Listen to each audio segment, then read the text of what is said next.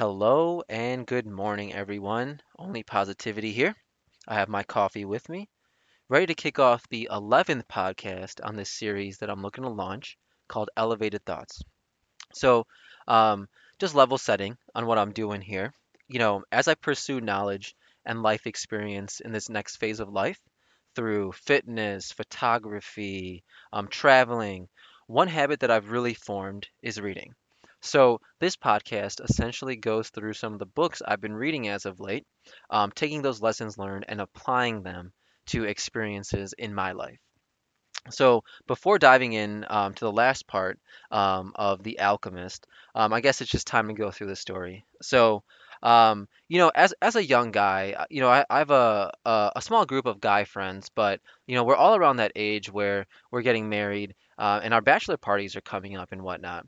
So one thing we really look back on or we look forward to is the fact that, we're all really lucky to be going to these places that we go to for our bachelor parties. We've gone to Mexico, I've been to California, Vegas, and a few other places. So, a few years ago, I had the opportunity to go on a bachelor party with one of my closest friends, and we actually went to a place called Macau.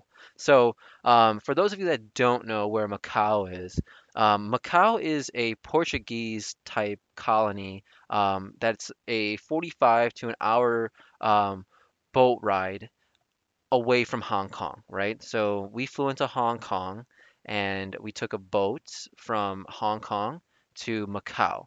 And so what they call Macau is the Vegas of the East. And a quick background on Macau, it's decked out over there. I would say it's a million times better than America's Vegas.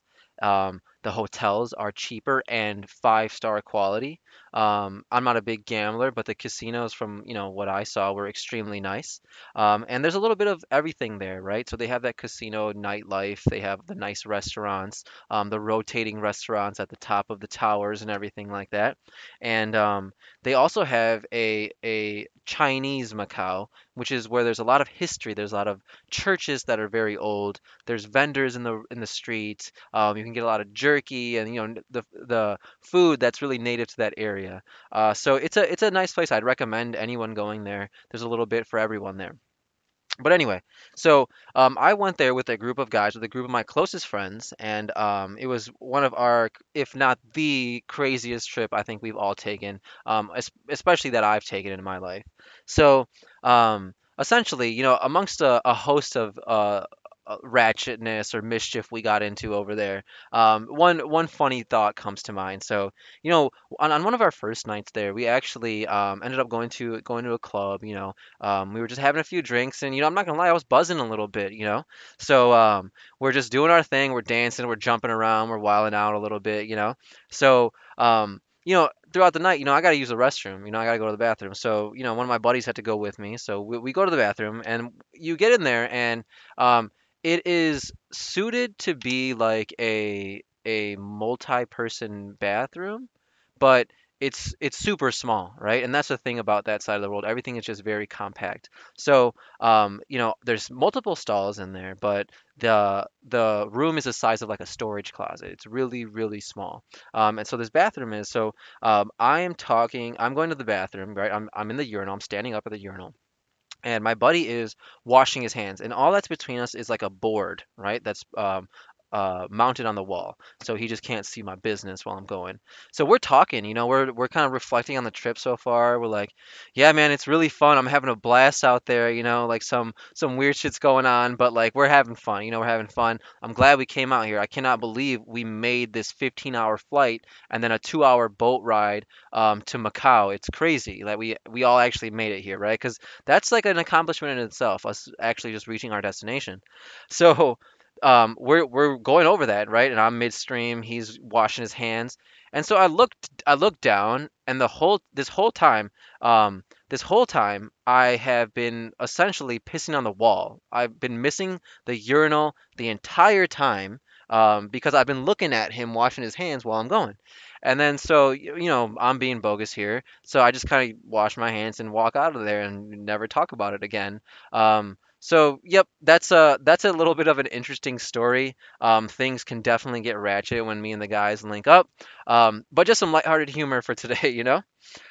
So that being said, coming back into the story here, so we're talking about The Alchemist, by Paulo Coelho, and this will be the final part three, of diving into the book and some of the lessons learned there.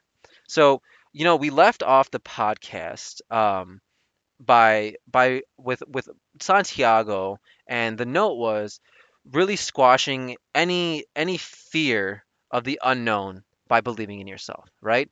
No matter what is thrown into your path, in the future, in the day to day, being resilient is just knowing that you can tackle that, as opposed to getting stressed out about it. So, we left off in the story where Santiago meets this Englishman, who's searching for an alchemist in the desert. So the alchemist turns metal into gold. So they both join this caravan, and they're heading into the desert. The Englishman is seeking out an alchemist, and Santiago is hoping to reach the pyramids. So um, they embark on this journey, right? And they're leaving. As they leave the city, they look back, and everything becomes more and more faint and distant on the horizon. And Santiago is just looking back, right? He's seeing the city that he came from just disappear in the distance. So this guide, who is kind of shepherding them through the desert, just looks at Santiago and says, "There's no turning back now. And when there's no turning back, you can only worry about the best way to move forward." So that's a really powerful statement, and we'll get into that, right? But this is also super bogus, because if some guy just looked at me and said that quote while I was turning around just looking backwards, I'd be like, okay, once again, Morpheus, like relax, that's a super hard flex. I totally get it though. Um, so, but this is another solid example, right? Why we shouldn't live in the past, right? So it's out of our control. Whatever occurred in the past is out of our control. And you know, one thing that so this is a long-winded story I'm about to go into, but one thing that's interesting is, I reflect back on my life and some of these lessons learned, right? So I am not afraid to admit that I was a big time liar, right? I think I bordered on the pathological, uh, horizon, or the pathological line. So, you know, I just didn't know how to say no to people, and so I'll just lie and think that would be the proper way to go about it, right? So, like, I'll use an example. Like, many times my friends, or even my family would have like a function or a gathering, like a week or two, ahead of me, and they would really want me there, so, and I could see that, and I just didn't want to disappoint them, so I would say, yeah, I'll be there, right? I'm coming. So um but as the date got closer, they would confirm with me, and I'd say, yeah, I'm coming. But then the day of, I'd make up some like elaborate excuse, like, oh, my car broke down, my house fell apart, my legs are broken, or something crazy, right? And everyone involved in that interaction, including myself, knew I was bullshitting big time. But somehow, right, my friends, my family, they still, find it in their hearts to have dealt with me during that time. But the point of this is, right, so I recognize now that what I did was wrong, right? And so over the past few years, I've had to course correct, and I've had to really push honesty on myself, even if it's tough sometimes. But I could live in the past, and I could say, "Hey, look, I'm just like that guy. My parents used to get down on me about lying, and rightfully so. And I could totally be like, I'm this terrible son, I'm this terrible guy, but I'm not, right? I've changed. I've become better. I've become more honest, and all I can do is look at my past in a positive way, but not stay there, right? Look back and be appreciative from where I was, where I am now, and then move forward. So anyway, back to the story. So Santiago's learning a whole bunch, in the desert. And what they do is they stop at an oasis, and he sees how beautiful this place is, right? There's palm trees, there's a well for water. He just sees like a lot of folks tidying up the place. They're really cognizant of how cleanly the place is, and they're taking care of it. And this is in the middle of the desert, right? So he starts to realize something, and this is really deep. He says, alchemy is something that can be learned in one's daily life, turning anything into gold, not just metal, turning anything into gold. So I'm going to take a second and talk about friendship, right? Or like relationship in general, but let's talk about friendship. So right now with the quarantine and but just in general, I want everyone to take a second and just think about the people who would truly be there for them if they were down and out or if they were experiencing difficulty. How many people could you really call upon? So the number is not important here, right? Just putting that out there. The number of people is not important. So I'll bring this back to my example. So when I left my parents' house, when I moved out of my parents' house, it was very abrupt, and I just kind of left. Um, but there were six people, right? My boys, my main guys, who took me in with. There was not. It was a seamless transition. They just took me in, and they took the time to check up on me, right? Because I was this guy who's like, I don't need nobody, right? Whatever. And they knew that about me, but they knew I needed them, so they were there for me, even when sometimes I didn't want them to be, or they didn't need to be. So my fiance is included in that as well, right? So I pretty much rotated crashing with all of the guys and my fiance during this time. But they all came together for me, right? To spend time with me as I went through a difficult time. But the moral of this story is that I stopped being unconscious about my friendships with them in that moment, right then. And I should have done it a long time ago. But I was going to turn those relationships into gold, right? I was going to be intentional with that friendship. I was going to tell my friends I love them. I'm going to hug my friends when I see them, right? Every time we see each other, we hug each other for a quick second, and we embrace each other. When we call each other before we hang up the phone, we say I love you to each other. When we see each other in person, we say I love you to each other. And I genuinely love these guys, genuinely love my fiance. There's no one else like them out there. But this is just a thought here, right? So I just want everyone to think about that. How many relationships do you have where you're intentional, right? And you want to be intentional, right? I want to elevate my friendship with my guys. I want to be closer to them. I want to have deeper conversations with them. I want to create a bond that is second to none. Um, and I do not have time for obligatory relationships in my life, right? I don't have time to just make my rounds with people. To me, that's not. There's no point in that. So I choose to just turn everything I can into gold in some manner, right? Friendship is an active commitment, and if it's true, right, we're going to go and use another quote from a book. It's only those who are persistent and willing to study things deeply who achieve their master work. That's applicable to friendships, right? That's applicable to relationships. The more persistent, diligence, sorry, conscious you are, the more benefits you will reap from that situation, and the more lighthearted you will feel, and the easier it is on your heart. But we can go forward. Let's talk about another example, right? Let's say meditation. So I'll tell you one thing. I've recently started quote unquote meditating because I don't think what I do is meditating. um, it sucks. Meditation sucks. So you think it's gonna be like this enlightening experience, and I'm gonna start, floating. I'm gonna be completely at peace, and I'm just gonna ooze tranquility. And that could be true at some point. Um, but let me tell you, this shit is not easy, my friends. So about 3 or 4 times a week, I try to close my eyes for 10 minutes and just, sit in that crisscross applesauce position, just on the floor and close my eyes for 10 minutes. So now I get through it because I'm like, I'm not going to open my eyes. But sometimes that 10 minutes feels like 2 hours, man.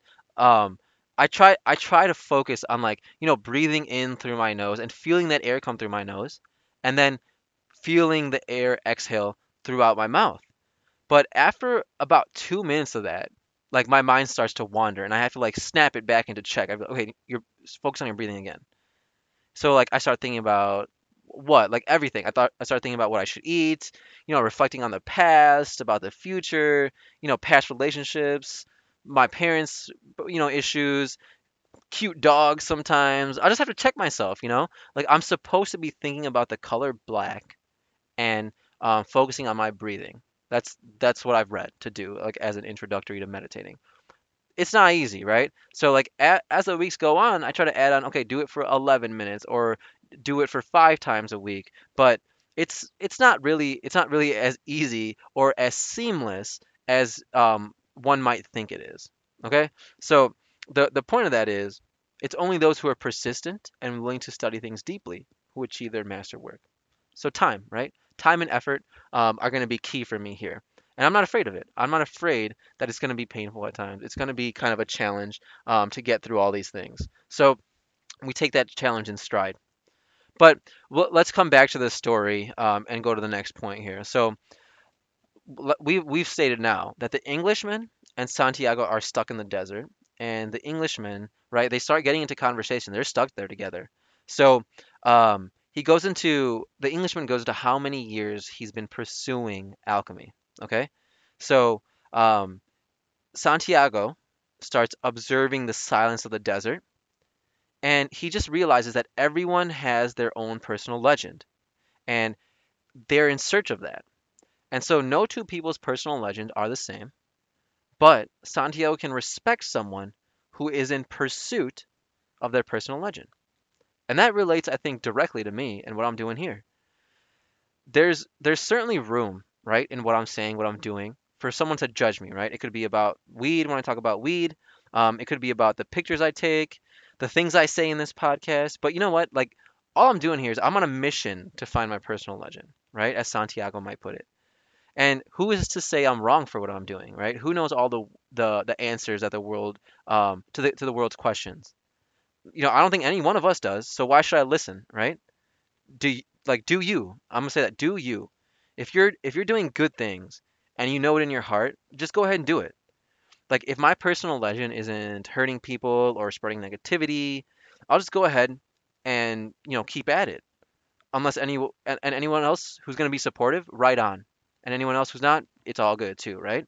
So I don't want to sound like I'm arguing with some fictional person who's standing in front of me, but just a little insight into like the reason I'm doing what I do. So I honestly support anyone who is curious about taking that next step, right?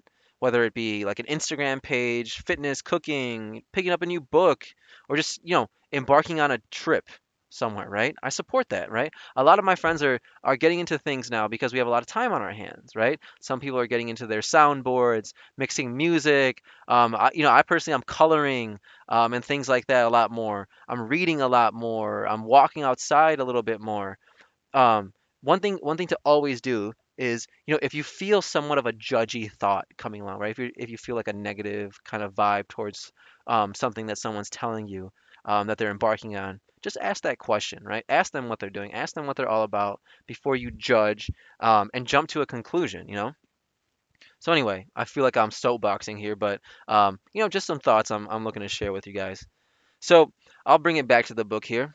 So Santiago is in this oasis within the desert now. Okay, so he hears that there's going to be a war between the tribes, and that really starts to worry him. Right, there's going to be like some desert war going on, um, and he sees this caravan member, right, who's a warrior in this tribe, and he's just sitting there, right, like the shit's kind of hit the fan, and he's just sitting there eating, and not faced by the idea of war. Okay, so Santiago goes up to the guy and he asks him, like, aren't you worried about like a potential war breaking out here? And the guy says essentially this. He goes, right now, the life is good. And all I have is this moment. So life's a party when you live in the moment. And life is this moment and nothing else. He says, like, when I'm marching, I'm focused on marching. If I'm fighting, I'm focused on that. And now is as good a day as any to die. Right?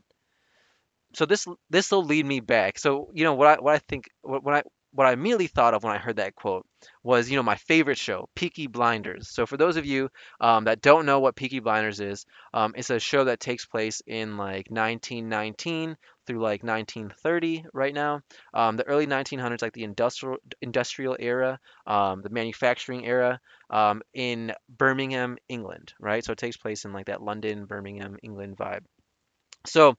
Um, the main character is Thomas Shelby, and he's like the anti-hero, the main character in the show. He leads the gang that is called the Peaky Blinders.